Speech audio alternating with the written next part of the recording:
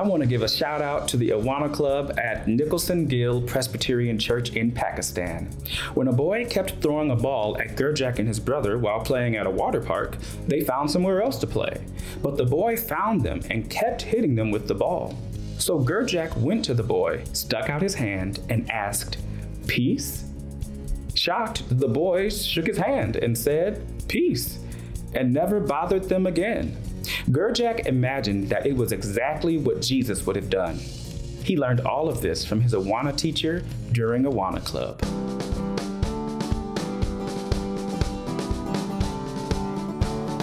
Welcome to the Awana Club's podcast. My name is Linnea Sandoval. In 2 Timothy, Paul wrote that he had fought the good fight, he had finished the race, he had kept the faith. I wonder if that is where you are with your club year. Are you finishing strong or are you starting to peter out? How do we finish club strong when we are tired and ready for a break? That is what we are going to talk about today. Thanks for listening. We'll be right back. Are you a church that keeps refreshing its ministry by updating your resources and learning new skills to make your child discipleship as effective as possible? Or would you like to be? Then you should become an official Awana member. For just $125 a year, you get 30% off all Awana Club products, exclusive access to special and seasonal discounts, training from Awana Basics online, plus added visibility for your church on Awana Finder, our national website to help new families discover your Awana program. Go beyond just using Awana curriculum and sign up for a membership today at awana.org/become-a-member.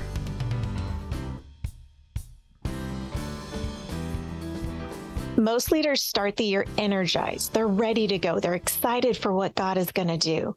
But by the end of the year, many of us, myself included, get kind of tired. We're ready for a break. Being an Awana leader is so much fun. It's so rewarding, but it's also exhausting.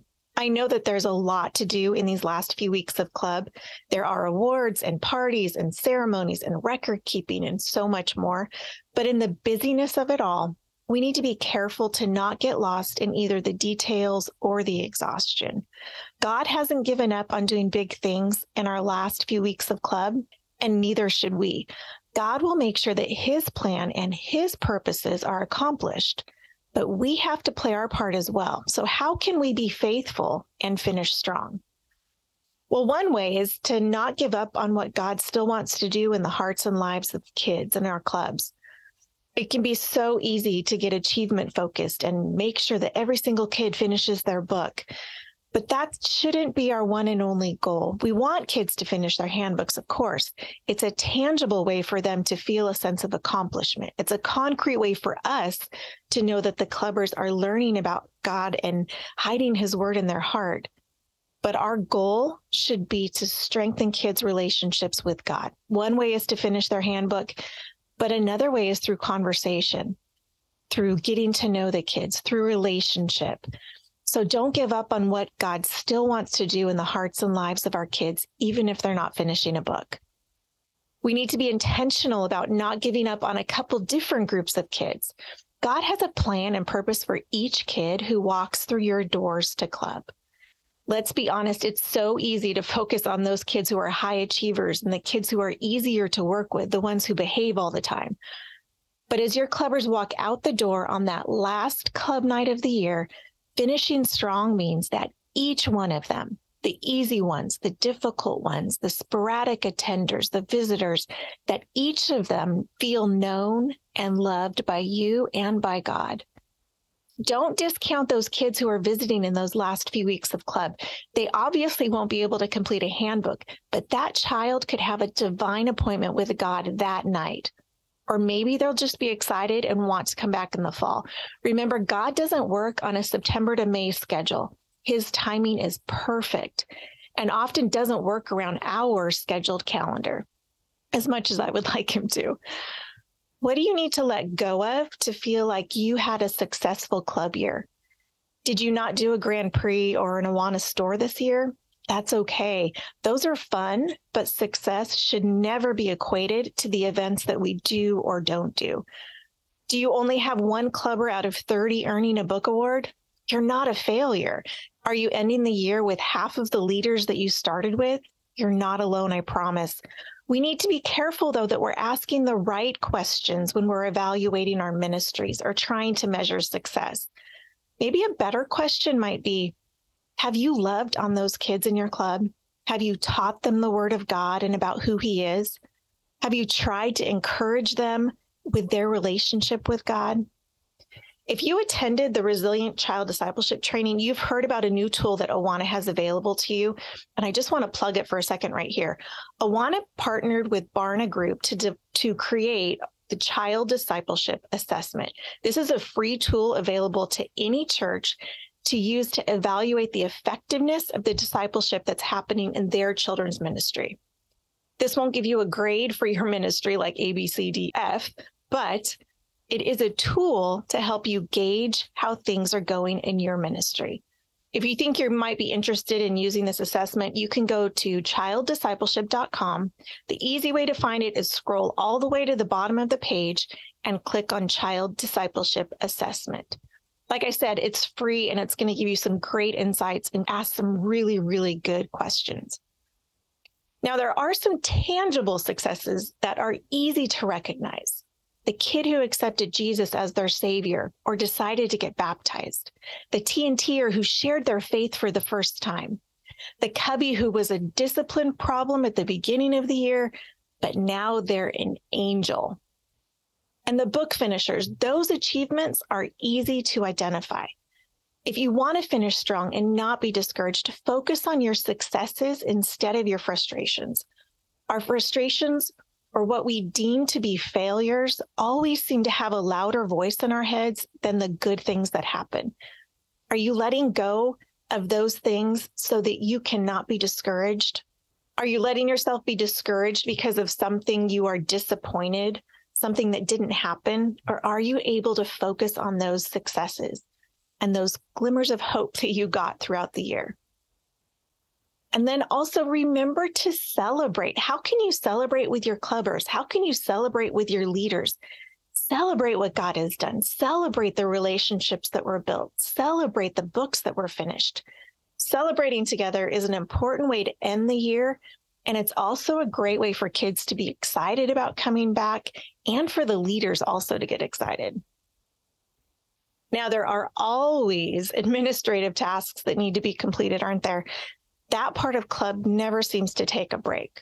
So what behind the scenes type of things do we need to be doing now to finish the year strong while also preparing for next fall?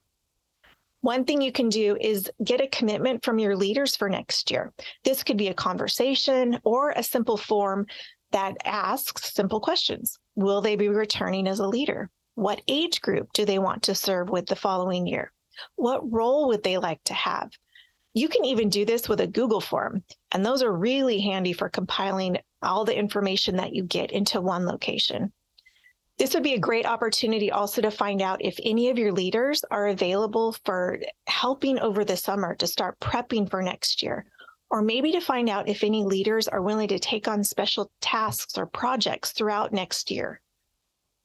This would also be a great time to ask parents who haven't served if they'd be willing to step in and serve weekly or to help in some other way. There's always little jobs that need to be done. Now, if you have an Awana closet or a cupboard, take a couple hours to organize so that you aren't coming back to a disorganized mess when you come back to prep for next year.